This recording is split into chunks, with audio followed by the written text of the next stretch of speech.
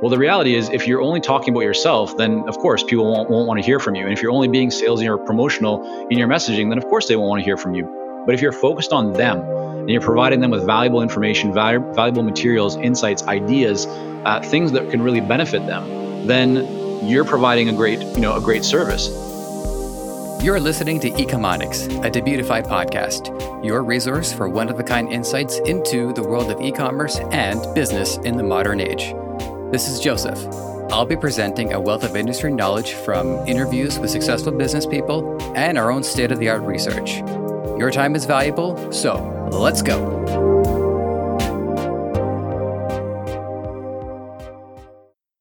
Michael Zipursky has the distinction of being the first consulting expert on our show. Known for, in addition to advising major brands like Panasonic and the Financial Times, teaching over 400 consultants through his agency. The bar has been set fairly high. We all know what consulting is, but you've never heard insights quite like the ones I have for you today. Enjoy. Michael Zipursky, it is good to have you here. Welcome, and thank you for being on Ecomonics, a Debutify podcast. How are you doing today? I'm great, Joseph. Great to be with you. Thanks for having me. Thanks for being here. So let's kick things off with the starting question. It's the most important one. It unravels everything from here on in. Tell us who you are and what do you do?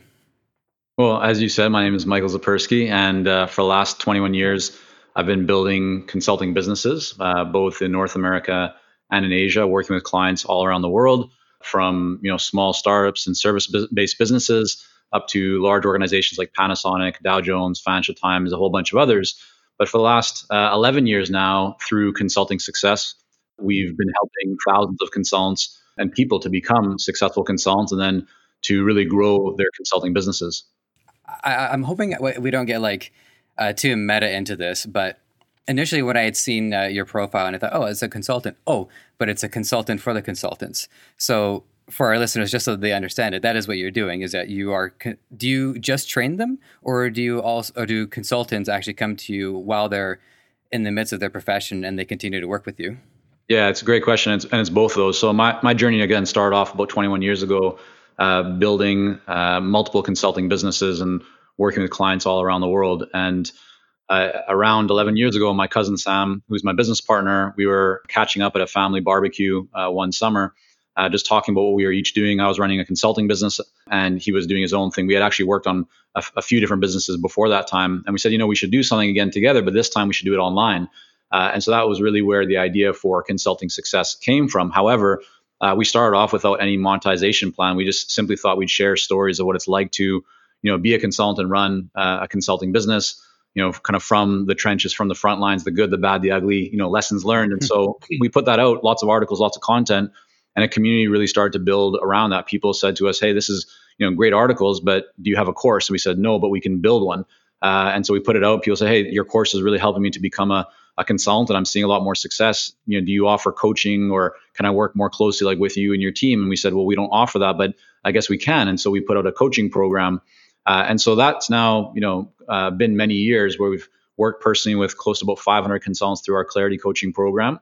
And we've had several thousand people go through our kind of course and training programs to become a consultant. So to answer your question, Joseph, it's really both of those groups now. We have those who are people in the corporate world or just who have some skill and expertise that want to become consultants that we serve. And then we also have those who are running successful consulting businesses. Typically, it can be anywhere from getting started to several $1 million per year in annual revenue. But the main thing they all share is they want to grow. They want to see more impact. They want to do it in a leveraged way. They want to achieve a great lifestyle, build a team, and whatever it is that's meaningful for them. That's really what we help them with. Everything from getting clear on who their ideal clients are, to their messaging, to how to package and position their service offerings and expertise, how to price it, how to win proposals, how to market and generate leads consistently, and kind of everything in between. That's incredible. And one of the things that stuck out to me right away is that people were coming to you looking for your insight because you had shared so much of your experience already that people thought, wow, this is what they're giving away. What can I get out of this person if I talk to them so they can hear my specific story and they can cater the advice specifically to me? Before I get to the next question chambered, one thing I wanted to tell you about is before working with Debutify is that I do consulting in the podcast space. I wouldn't say that it's on the same scale as like Panasonic or anything like that. It was mostly just, when I would meet with locals, I would go to the local podcast gatherings.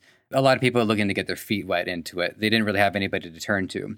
And I didn't even intend to charge them any money for it because, again, I'm working with people that are grassroots and starting up and stuff like that. But what I did notice is that it was great leverage. It gave me an opportunity to showcase my experience and my skill set and cater my knowledge to their particular problems.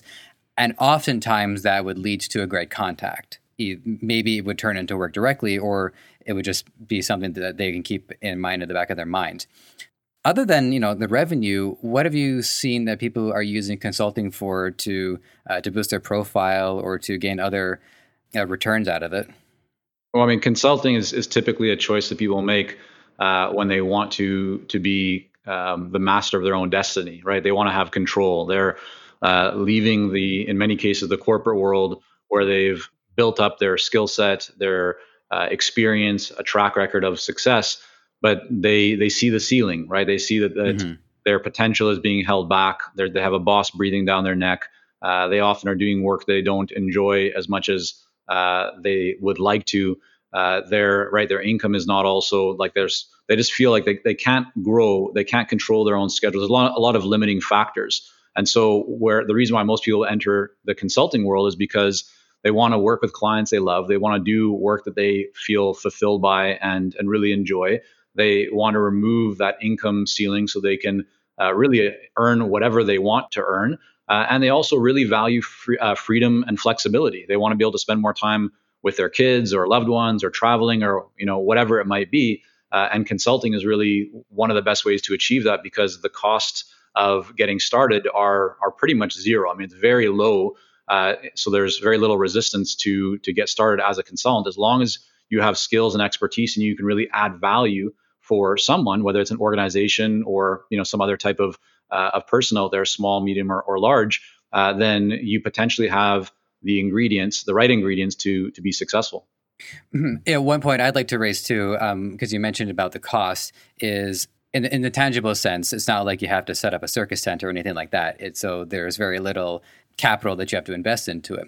But one thing that it reminded me of, just my own experience more from like the art world, is that when an artist is charging X amount of money for a commission, people go, "Wow, is there really like that much money to it?" And the artist says, "Well, maybe not the paintbrush that I'm using or the subscription to the Creative Cloud, but the years of experience that I had built, the training that I had gotten, the schools that I'd gone to, the mistakes that I had made on my own, that all factors into the price that you see before me." And I can see that same relation to consulting as well.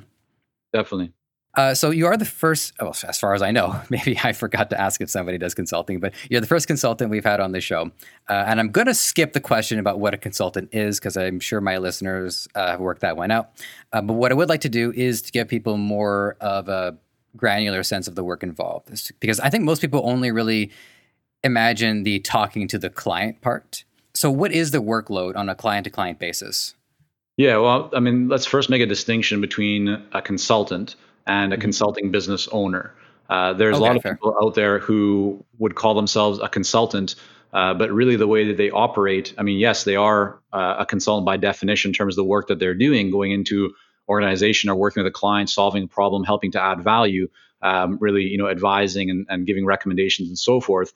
But a lot of people operate as a consultant, but they're really a contractor. They have one main client, maybe two, and they spend all their time doing the work, right? They're delivering. There's absolutely nothing wrong with that, but it's completely different than being what we call a consulting business owner, where you're not just only focused on doing the work and delivering, you're also focused on building a business. And so that's where you shift your mindset from just working in the business to really working on the business or even above the business, depending if you have a team and you're building systems, you're building processes, you recognize the importance of marketing and lead generation. And so by doing that, it puts you in a position where if one of your clients stops or makes a change, you don't freak out because you have plenty of other people who are kind of waiting in line to work with you. And so you don't necessarily have to go through the feast or famine or start and stop type of experience that a lot of quote unquote consultants have because you've planted the seeds consistently over time to really build a business that is not just about, you doing the work. Okay, that's fair. I appreciate making that distinction.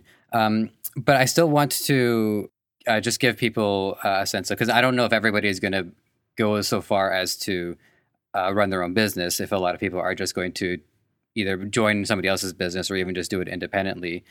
So it's still, even for me, like I mentioned before, I had done it, I would say, as a personal investment. But what would the people who are working in the agency do exactly? So what kind of research are they doing for their clients? And you say that as contractors, they're only working with a couple of people at a time. So I mean, how many hours of the week do they focus on each individual contract? Yeah, I mean, you're probably not going to like this answer because it doesn't Sure. exist, right? Like this is the beauty of consulting, is that you can create whatever you want. I mean, I can show you clients who, for example, work with pharmaceutical companies, or others that work with artists, or others that work, in design and branding, or management, or engineering, or the environment. And some of them will be strictly doing, providing strategic advice. Others will be helping to develop strategic plans. Others will be, actually doing the implementation.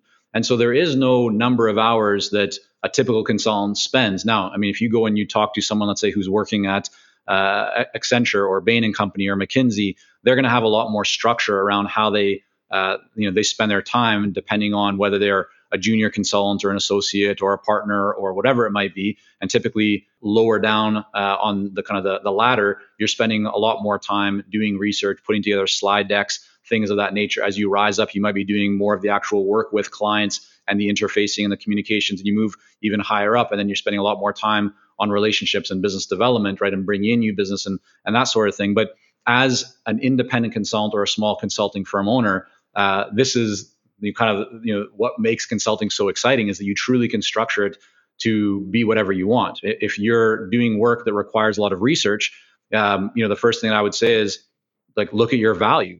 Is your value really in doing the research? And if so, then are you building like a research-based consulting practice? Because if you need research to help your clients, but you're not an expert in research, you're an expert in Mhm. helping them, let's say, to develop strategic plans, or to figure out how to grow their e-commerce business, whatever it might be. But research is important. Well, you shouldn't be spending any time doing research, right? You should be outsourcing that to get somebody else to do that for you, because that's not your highest and best use of time. So the real role of a consultant or a consulting business owner is to identify where can you create the greatest value, and therefore spend the majority of your time in those areas. And then anything else that you need to spend time or think about spending time Mhm. on, you either need to decide, is this something that is an inefficiency that we don't actually need to have, and can you just remove it? Or if it's something that is critical to the business, but it's not your highest and best use of time, then that's a really good indicator. That's something that you should outsource or contract to somebody else, so that you can stay focused on what really matters, for the long-term success and building of your business. So last week, one of the recordings I did was with Tyler Jeffcoat, and he does an accounting firm, and he specifically works with people in the e-commerce space. And a couple of his reasons why he wants to do that is because he's passionate about entrepreneurship, and he's passionate about e-commerce, and he also appreciates the specific vertical to e-commerce. And the other point that he made too, and the one that I want to raise to you in specific, is how if somebody, let's just say they hire an accountant within the company, that actually comes at a greater cost. You actually end up saving more money, and you get better results if you work with an independent agency. And I happen to think that's probably true for consulting as well. Now, one of the questions that I want to pose to you is, do you find that you're able to accumulate data in aggregate that you can then share with each individual person better than if, say, they had an advisor in-house who was only focusing on data collected within the company? Well, I think to your question, it's going to depend on the scale and size of the business. So some businesses are going to warrant, it'll make a lot more financial sense for them, and also much more strategic sense to actually have an in-house bookkeeper or CFO or financial person. That's been proven over and over. But for most small to mid-sized businesses, they're not going to require that. They're not going to have, the economies of scale won't make sense, but also the strategic purpose doesn't make sense for someone, an accountant or whatever, to be in-house full time. Mhm. So yeah, I mean, that's most small to mid-sized businesses can definitely get by and should get by having external advice on an as-needed basis. But there's no need for them to have an in-house person for that. Mhm.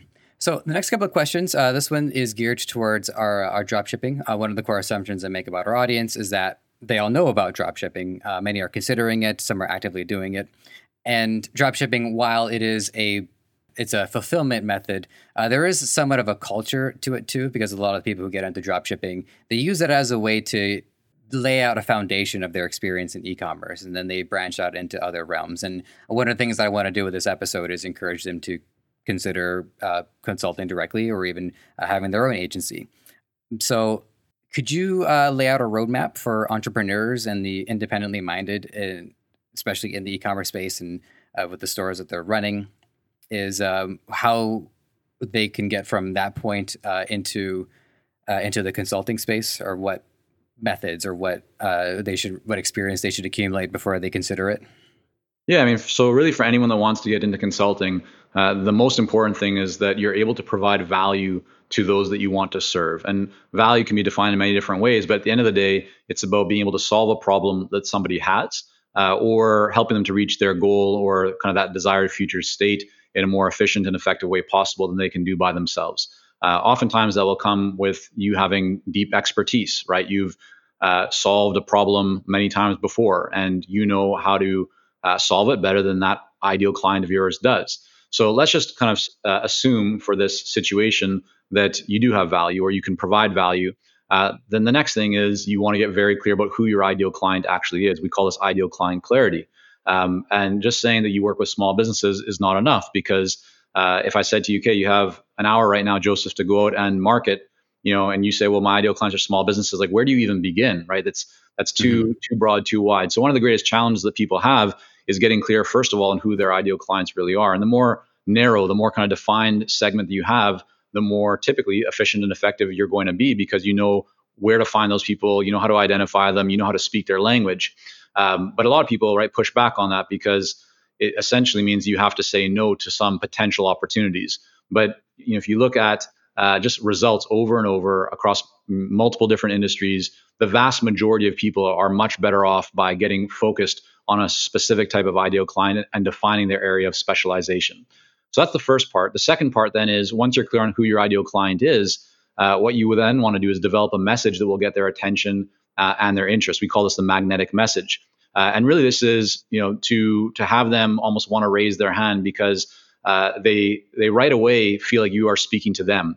And you can only develop this message when you truly have defined who your ideal client is. Otherwise, your message ends up being too general. And one of the top reasons why consultants or anyone out there doesn't see traction with their marketing is because they haven't defined who their ideal client is, and then they have a very general message. Well, we're all bombarded, right, these days with more media, more ads, just more of everything that's really vying for our attention. And the only way for you to really get your message to stand out is to speak to what your ideal client is actually thinking about right now. And so when you're clear on who your ideal client is, and you develop a message that really speaks to to what your ideal client wants, really resonates with them, then they end up taking notice and they want to learn more. And so the next part of that is then looking at, how do you take all of those years of skills and experience and just what you've done, and how do you package it and position it and place value on it and price it in a way that really resonates with your ideal client? So it's like, yeah, that's exactly what I want to buy, is kind of what they're thinking, but also ensures that you're using leverage. You're not just trading time for dollars, and that when you do deliver whatever it is that you are delivering, it's going to be highly profitable for you. So that's the third part. The fourth part is really what we call the marketing engine. And this is about putting a system in place for your marketing so that you can consistently generate leads and opportunities. And there's three components of a marketing engine. The first is outreach, which can be done in many different ways, but it essentially says, okay, Joseph, you're my ideal client. I know how, where to find you. I know what you're thinking about. That doesn't necessarily happen right away, but working through a process, it becomes very clear. And so I can now reach out to you, right? I can do that through LinkedIn. I can do that through an email. I can pick up the phone. I can do it through many different ways. But essentially, I can say, hey, Joseph, I exist. And I'm going from, not even being on your radar to now getting on your radar, right? I go from being invisible to becoming visible. So that's number one of the marketing engine. The second part of this overall is then follow up. Right. So just reaching out to you once or even twice isn't really going to move the needle, right? There's lots of studies that show it can take between 7 to 12 different touches or interactions. Yet this is where the vast majority of people fall down in their marketing, is that they stop following up. So it's really critical that you follow up and that you do it in a way that is not salesy, it's not promotional, that you're really focused on value. And this is one maybe slight distinction, although it's not different, but a lot of people try and use typical kind of internet marketing, tactics and approaches to win consulting clients. But consulting clients and consulting engagements are different than selling a necktie or selling, a deodorant stick. It's not a transaction. It's based on a relationship and truly adding value. And so your outreach, your follow-up needs to really be focused on how you can deliver a lot of value to your ideal clients, and then strengthen that relationship over time so that the person that you're reaching out to, who is your ideal client, really starts to trust you, feels that you're an authority and expert in your area, and therefore, as they have that problem or that problem becomes more and more painful for them, or that desire becomes stronger, they see you as the number one person that they want to engage with. And the third part of this, of the marketing engine, is content. Right. So developing content, because that's really the best way, aside from you actually doing the work or receiving a referral, to demonstrate your expertise to an ideal client. Right. I can tell you, hey, Joseph, I'm really good at X, but it's much better if I can just, show you a video or send over a white paper or a book or something else that I'm able to demonstrate my expertise through that piece of content, because that content will then, convince you rather than me trying to convince you myself. And then the key thing is you work all those three things together: the outreach, the follow-up, and the content together. When you do that consistently, it's like a virtuous cycle that really helps you to generate leads consistently. So there's a lot of additional pieces that we could layer on to start getting more advanced about, pricing strategies and how to build authority. But those are kind of the four key pillars that people want to work through to build a successful consulting business. Mm-hmm. And a pretty common recommendation that I make for listeners is to always treat our episodes here as a way to be introduced into these concepts. You provide plenty of this content as you talk about, and so they can spend hours and hours and hours going through it and sinking their teeth into it. A couple of points that had been raised as you were talking. Well, one of them, I do want to get some clarity on what exactly it is to deliver to a client. I mean, I suppose for me would just be to deliver improvements, like if they see an increase in revenue. But I feel like given that there is a lot of variance to the working relationship between the client and the consultant, I do want to hear exactly what a deliver would mean. A deliverable or delivery can be many different things. Sure. It can simply be advice. It can be a report with strategic recommendations. It can be a roadmap on how to take those high level kind of recommendations that you've captured through interviews or analysis or surveys or whatever it might be, and then turning that into a roadmap that the client can go and implement themselves. It can be working with the client to oversee that implementation and ensure that it's implemented successfully. It can be ongoing coaching and support and advisory to ensure that as they are implementing, that there's always going to be new things popping up, and so you're there to provide peace of mind. What a lot of consulting or consultants do, it's not so much about just the deliverable, right? Oftentimes people think like, oh yeah, the report, the slide deck, the tangible material, that's the value, but that's actually not the value at all. The value to clients is that you're able to give them a lot more clarity on, what the next steps should be. And then as they take those steps, that they know that you're there, so they're really gaining a lot more confidence, because they could have taken those steps themselves before, but they, number one, maybe didn't even know those steps existed, right? Or a specific step. So now you're not giving them clarity on what to do. You're also giving them confidence to take that action. And then the real value also happens as you continue working with them, right? Other challenges, other questions, and things come up. And so your value as a consultant is that you've likely been there and done that before. It's not new to you. Whereas if the client was trying to do it all by themselves, they likely would stumble and fall, not know where to do, get lost. But you're really there to say, hey, here's the roadmap. Here's what we're going to do based on these things. Okay, yeah, don't worry if that pops up. Here's how we need to course correct it, and then move forward. So you're really like the shepherd. You're the guide to help your client go from where they are to wherever that future desired state is, and to do it in the most efficient and effective way possible, with the fewest numbers of bumps and bruises along the way. This might be the first time that it's occurred to me how important that kind of peace of mind is for the client, when they know that they can turn to a consultant and rely on their body of knowledge in order to improve their own workload. Because it's not just about the decision, it's about the energy that goes into making that decision and the anxiety that goes into it. I can picture a scenario A, where somebody's going to make the right call, but they haven't had anybody to validate that. And there's a lot more anxiety to it. And they might not follow through in the same way. Scenario B, exact same decision, but they've talked to somebody who validates their idea and can support them and says, yeah, you actually nailed this one, so go for it. And the difference between the outcomes would actually be substantial, even if it's the exact same decision.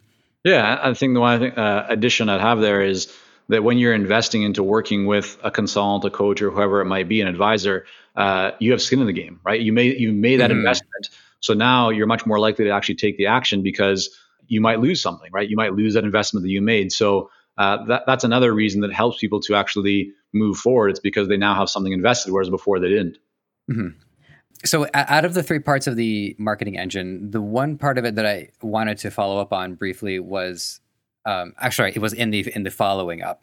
So if I'm going to have to contact somebody 6 times, 7 times, I can see in my own mind starting to feel somewhat reluctant about it. Like I'm kind of giving them maybe I'm being a little bit too much of a squeaky wheel. Maybe they're ignoring me on purpose. Whatever the case is, can you make any mindset recommendations or like what confidence a consultant has to have in order to reach out to these prospective clients time and time again before they can move on to the next step? So Joseph, do you care about the person you're reaching out to? I see your point. I mean, do you want the best result for them?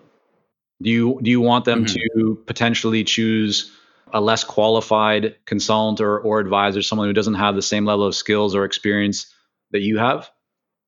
Or like these are the kinds of things like, so to think about follow, the mindset shift is, and this is a very common one. So you're raising a really important point, right? A lot of people look at marketing, sales, and follow up as a big part of that as quote unquote sales, like the used car salesperson being there to push and persuade and cajole and to try and get people to do what they don't want to do, and you become a bit of a nudge, or you become someone that people don't want to keep hearing from.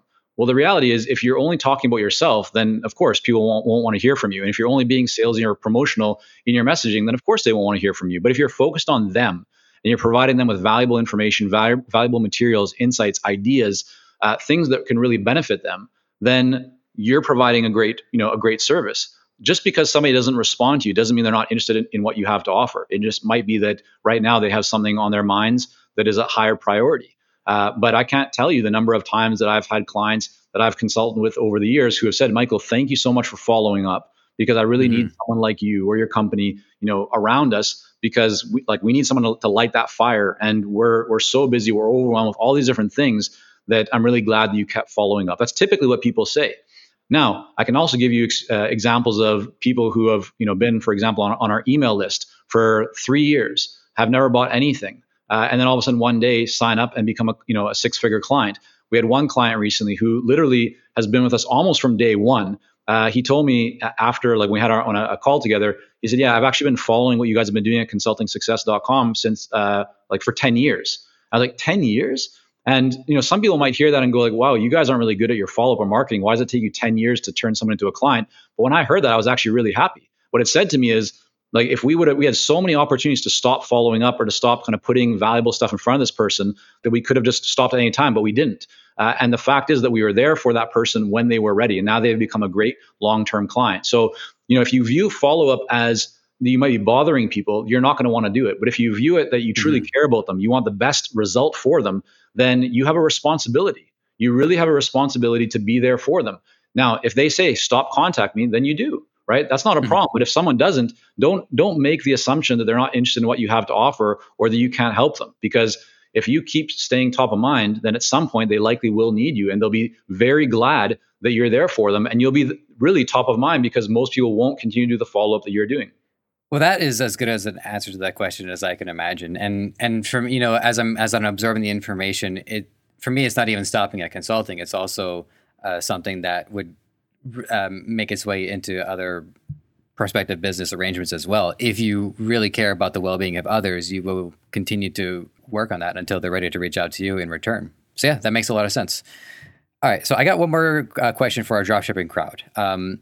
One of the core aspects to dropshipping is the ability to scale their business, the ability to 10 or 20x the return on the energy expenditure.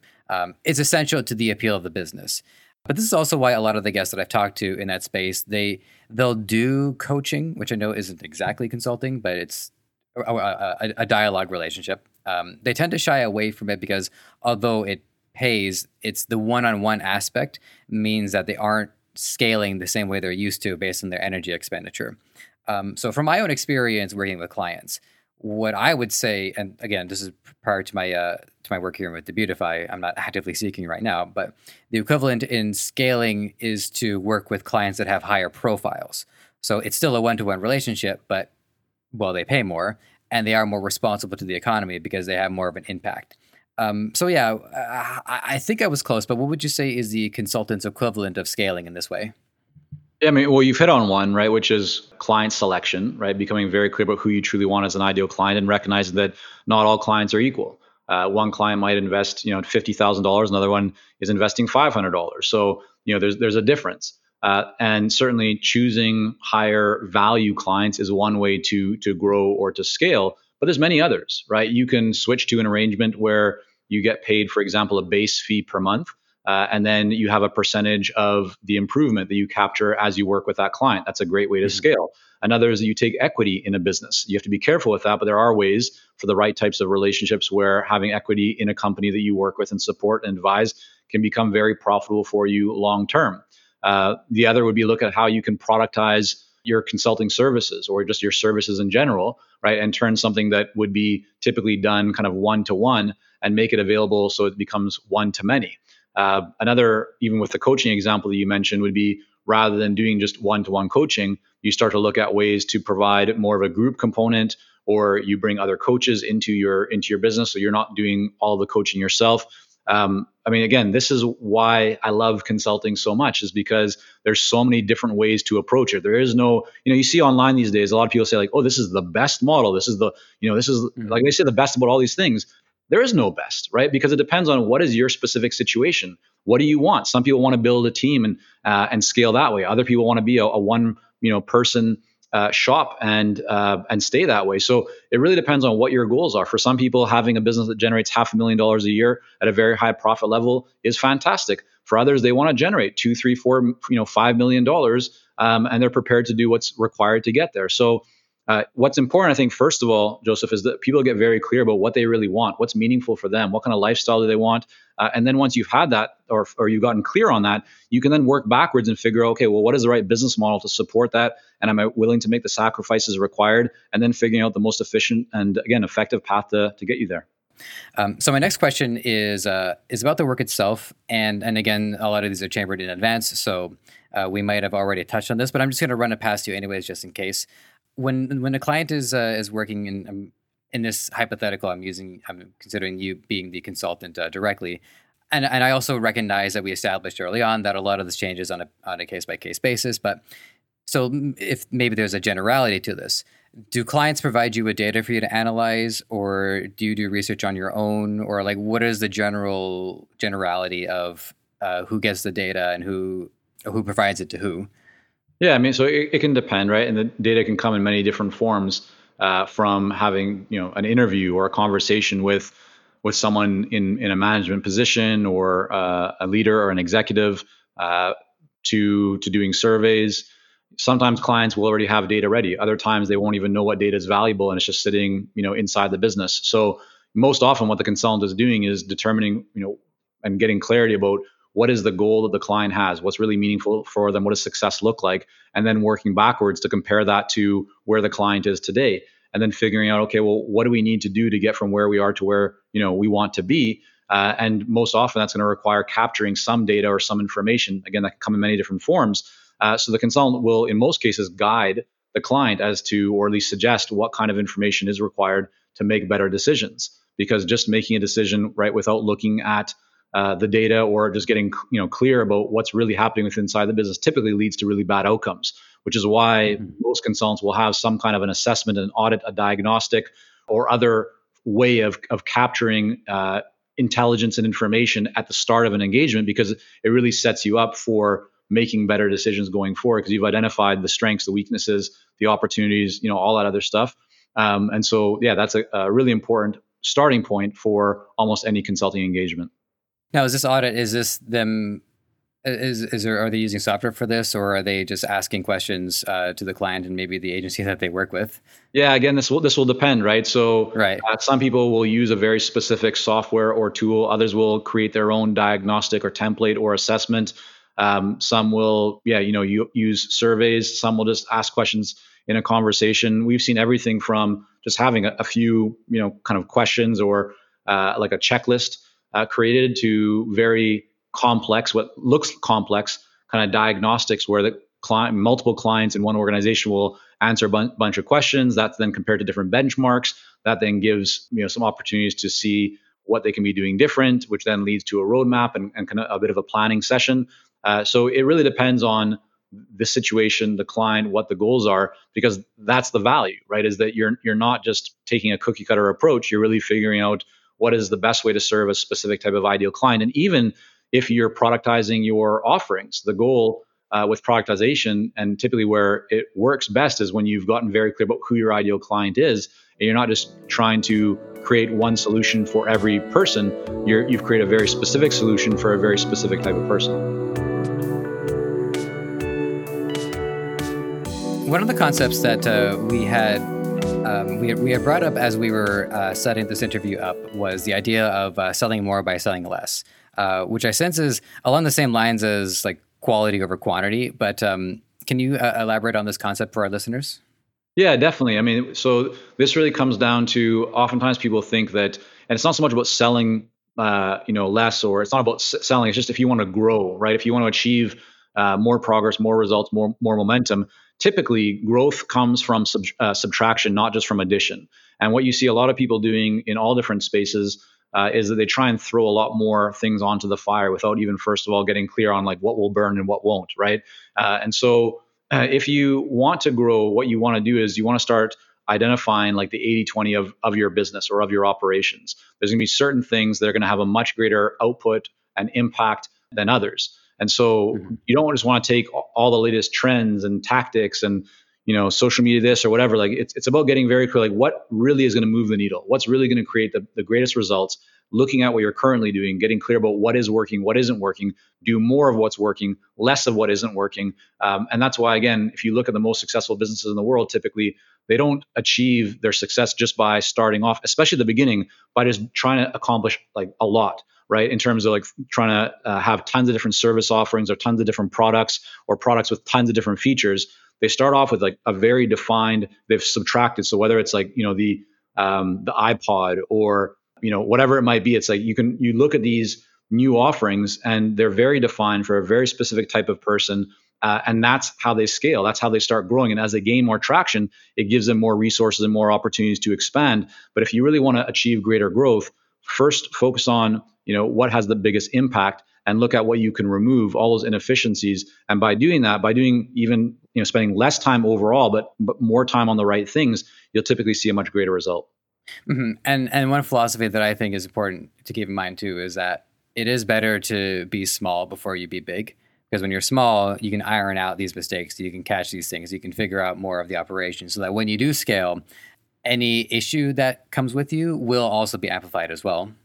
Yeah, another way to say that, Joseph, is that complexity doesn't scale, right? So if you're carrying all this baggage and you have all these things that aren't really that efficient in the business, and you then try and grow, you're just creating a lot of waste, right? Which is why when there's acquisitions or big investments made into companies, one of the first things that savvy people do, even before they even made the acquisition, is they look at where is the real profit or the real opportunities coming from, and then anything that's not producing, they just cut. Right. And then instantly you just start seeing much better results because now you can dedicate and focus your resources on the things that were truly creating the greatest value. And for e-commerce businesses, drop shippers, whatever, like the nature of 80-20 will likely hold true that, roughly 80% of your revenue or profits are going to be coming from 20% of your products that you're putting out there. And if, let's say, you have 10 different products, but 2 of them are contributing the vast majority of your resources, well, why do you even have those other ones? And instead, would you be better served by just focusing on let's say the 2 that are actually creating the best results for you? Maybe you create different colors, you create different feature add-ons to those, or you develop those products more. But that's the kind of thinking that I would encourage people to start to embrace. Mm-hmm. So, Michael, we also wanted to talk about winning over more proposals. But first, I'd like to get our audience to understand what a proposal is in this context. I think we can all kind of like guesstimate it even as we hear the word proposal. But so what is a proposal in this context? And then how do we go about winning them? The purpose of the proposal is really just to formalize the agreement between you and the client. And this is one of the big mistakes that people make is they have a fairly surface level conversation with a buyer, and then they will go, okay, yeah, this person said to send me a proposal. They get all excited, they then try and work all of these new ideas into a proposal, and then send it over to the client. And the client looks kind of at it and thinks to themselves, okay, yeah, there's a lot of stuff here. I need some time to process this, and then it just gets pushed off. And now the consultant is thinking, well, what did I do wrong? And, are they not interested? And it's simply the fact that you had things reversed. You want to focus and go beyond the surface level in your conversation before you even create a proposal to really truly understand what is the pain point for the client. What is the opportunity? What do they value? And then to go deep into that conversation so that you're on the same page, so that you and the client have really defined together and collaborated on what the next steps are going to be and what the value is in solving those problems or reaching that destination. Once you've done that, then you're in a much better place to create a proposal. But even before you start creating the proposal, you really want to ask the client questions along the lines of, like, how much of a priority is this for you to begin? How soon do you want to get started? Is there anything that you feel that might hold you back from moving forward with this? So these are questions, again, that people typically don't ask because they think like, oh, that's uncomfortable. I don't want to go into those details. I don't want to ask about revenue. I don't want to ask about value. Well, why leave it? If you leave it, you're not going to typically be very successful with your proposals. But if you ask those questions up front, you're going to be able to work through them with that prospective client before you even spend any time on a proposal, which will then lead to significantly higher rates of proposals. In terms of the proposal itself, it's like we have a template in our Momentum program that we offer to clients. We have lots of actually articles on the website as well for free that kind of go into what are the ingredients of a successful proposal. But the most important one is that you're not really trying to communicate new information in your proposal. If you do, right, then the client's going to need to take time to process that. Your proposal should not make the client think. The proposal should really confirm for them that you are the right person or your company is the right company to help them to get the result they want and to solve that problem that they have. And it should also focus on the value. So you want to reiterate what is the value and why are you best suited to solve this problem for them. You want to also give them a very clear sense of what is the potential return on their investment. Like, how is this going to be a good return for them in order for them to move forward with you? And so you're just stacking the value and the reason for them to move forward, but you're not introducing a whole bunch of new information other than maybe your pricing and and options that you might provide within that. And one other best practice here for proposals, since we're on the topic, is that you should never send a proposal to a client days or weeks in advance and just hope for them to get back to you. Right? That's a really big mistake that people make. What you should be doing is really reviewing the proposal with the client together. If you can't do it in person, do it on a Zoom call, right? Jump on a Zoom call and review the proposal. You can send it like half an hour or an hour or whatever, before, but you should not allow your prospective client to just go through the proposal themselves and try and interpret it themselves, because most likely they're going to have questions. Most likely there'll be something in there that they don't get 100%. And if you're not there to answer those questions or to have a conversation with them, then there might be an objection they have, and they might now already make up their mind about why they're not going to move forward because they see something in there that doesn't really connect with them. But if you're on the call with them, if you're able to go through it line by line or section by section, as that potential objection comes up, you're right there able to deal with it. Therefore, you're able to resolve it so that you can move forward or make adjustments on the fly. So those are a few best practices there for people that can really make a big difference. Yeah, and it also speaks to sales technique as well. The difference between them just looking at the proposal on their own and starting to draw their own conclusions versus having you there as a guide so that they can understand the thought process and what's going into it. So for like the third act of this interview, I do want to get into some of the more like the person to person side of dealing with them, and they're not a burden, but in working with clients. So with this one, it's been kind of gnawing away at me, and I'm not sure if this is even really like a fair question to ask, but I'm just going to throw it out there anyways. But what are you doing, or what are you encouraging your students to do to assess what makes a good client? Because they could be running a company, you can be invested in their well-being, but there might have to be a certain personality complex that they need to have in order to be receptive to the information and to your guidance, because you are imparting a lot of your ideas and a lot of your experience into their business, and you never know how invested or they can be in it. So yeah, what would make for a good client? Well, so you mean what makes for a good client, just to clarify your question, or is it what can people do to ensure that they're attracting the right type of client? I feel like option B is probably a better one, but if there's any substance to option A, then we can go for that too. Yeah, I mean, so the first thing is in your marketing, right? Before you even talk to a prospective client, you can use your marketing as a way to really push away or to polarize, right? You can communicate ideas and beliefs and approaches that really will push away the wrong people, but will help you to attract the right people. And so this is why, for like the most successful marketing typically does polarize. And if you look at the most successful celebrities, they also polarize, right? They're not for everybody. They typically Hmm. stand out, like they're very clear with their opinions, and that's because they know who they want to attract. If you try and speak to everybody, you speak to no one. So you can use your marketing to really start to attract the right kinds of people. Then that's the first part. The second part then is when you're actually having that initial conversation with them, and you can ask them all kinds of questions.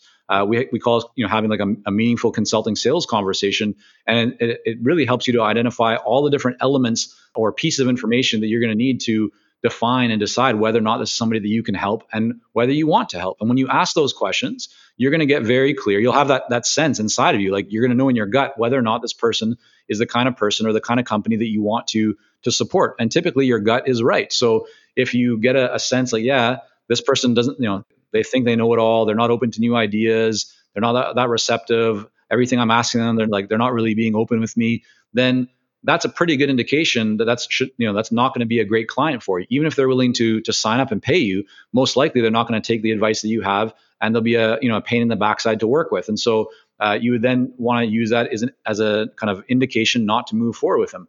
However, the flip side of that is you ask some really great questions, you go deep in the conversation, and you just get a sense like, yeah, this person really wants it. They're hungry for it. They're open to new ideas. I really like their vision. I like what they've been doing. I like them. I feel like I like them as a person. Well, that's a great indication to start working with them. And then really where rubber meets the road is when you do start working with them, and you'll see. And it's like anything in life. You're going to pick up some clients that are not ideal, that you just learn, maybe you had that kind of gut instinct and you didn't really listen to it. And now you're working with them and you feel like, yeah, I'm just not really enjoying this. And yes, they're paying, but it's not the kind of work that I really want to do, or I just feel like they need too much hand holding or whatever it might be, right? There's a lot of different criteria that you'd want to look at in terms of profitability or enjoyment, fulfillment, so forth. But it's not uncommon to quote unquote fire, your least profitable or least fulfilled or least kind of, where enjoyment is coming from clients. That's natural in every business. There's going to be some attrition. So don't worry about that. Don't use that as a reason to stop marketing or stop building your business. Just get very clear that what you want to focus on doing more and more is identify the criteria and the types of people that you like. And as you move forward, Joseph, and you're building your business, you'll start seeing like common traits and similarities between different types of clients. And you'll know, like, yeah, these people, I noticed that they all use these words, or they've all had this experience, or they're all in this space. And that'll help you then to really firm up and to get kind of clear and more focused around who you want to attract more of and who you want to have less in your business and life. That's a key point too, because you mentioned how celebrities they have their outsized personas, and that does churn out the fans to the people who are not going to be fans of them. You've given me a deeper understanding of Kanye, I'll leave it at that. So one of the things I'm wondering about is, because especially in your experience, you've dealt with a lot of high profile clients, and I'm wondering about the pressure level that you're under. I expect that there is pressure involved in working with high profile clients, such as the ones that you listed. So how do you address it? And if possible, how do you mitigate it? I think working or the pressure that comes from working with high profile clients is no different than the pressure of working with less high profile clients, right? It comes down to Hmm. your experience. And so the first time that you work with any company, you're going to feel some pressure because you're venturing into unknown water, right? You're doing something that is different. But that's also a sign that you're challenging yourself. That's also a sign that you're growing.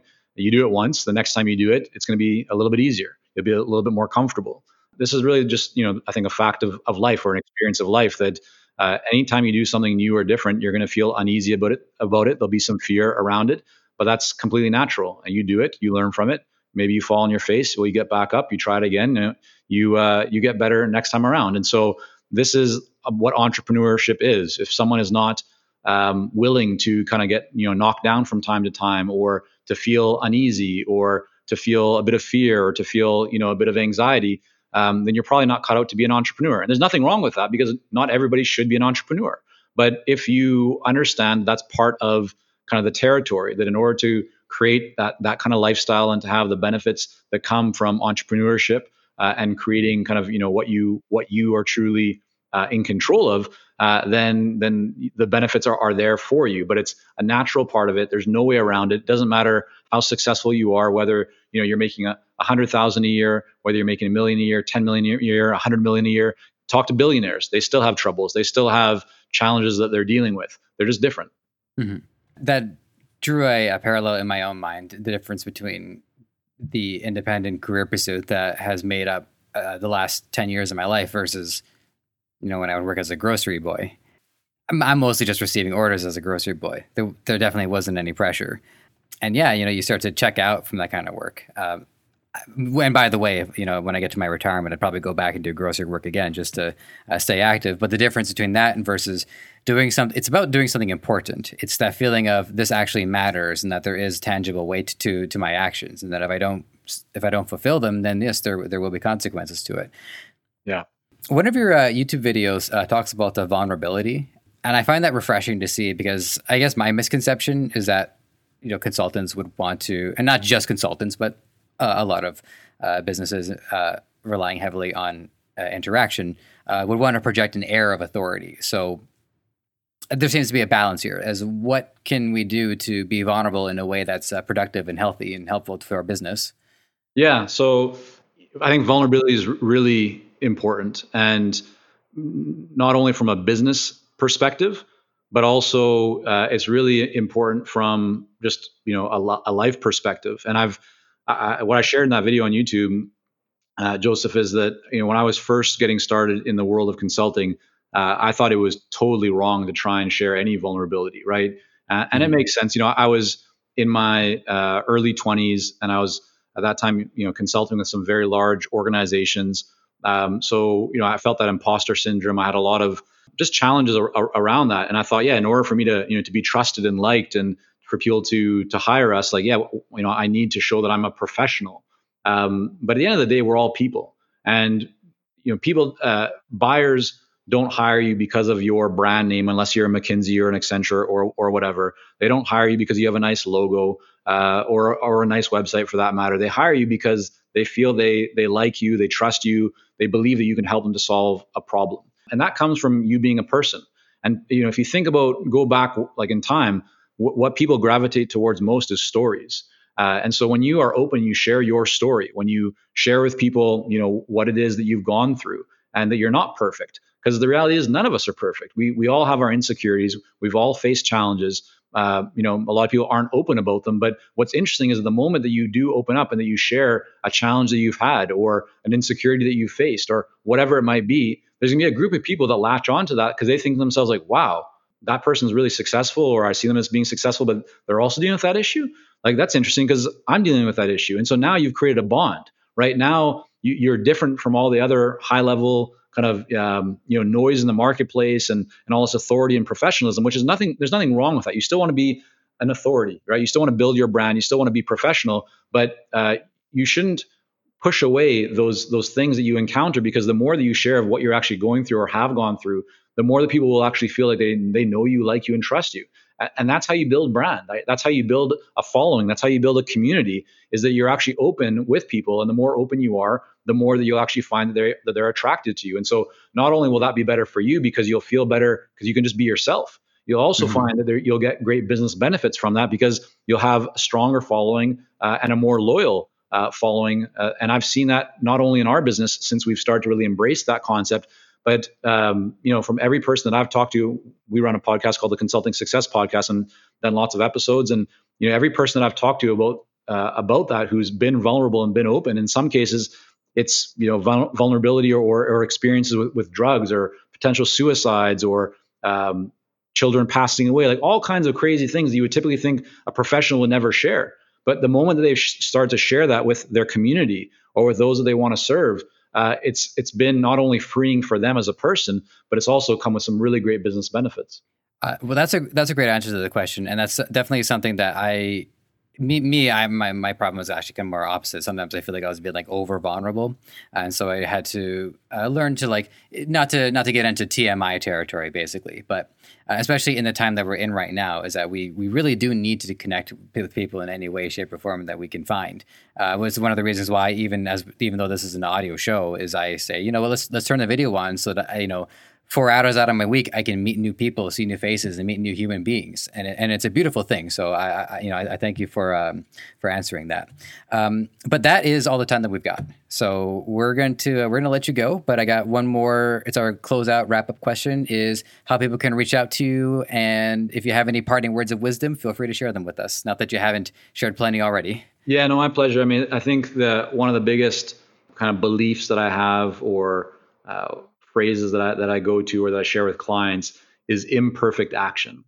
I believe that most people have great potential inside of them, and far too often they are held back because they want things to be just perfect before they get them out there to the world. But what I've seen over the last 2 decades in business and in working with many different people is that the way that you actually achieve more is by putting more out there. Because that's, coming back to your question around data, when you take a chance, when you put something out there, you'll get some data. You'll learn whether what you thought works or it didn't work, and then you just make adjustments to it. So there's no real such thing as failure as long as you keep trying, and then you learn from that.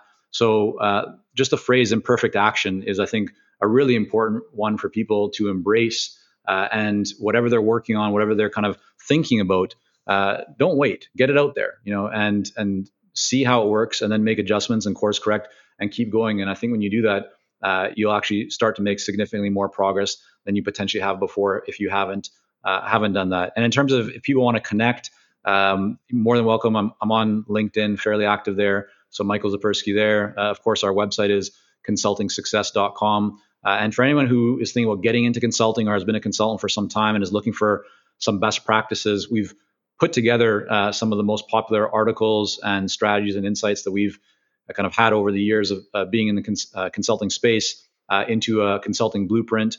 It's a 47-page guide, and you're welcome to get that for free by going to consultingsuccess.com/blueprint. Excellent. Well, everybody, I hope you all will listen to this episode again, and this time with a notepad.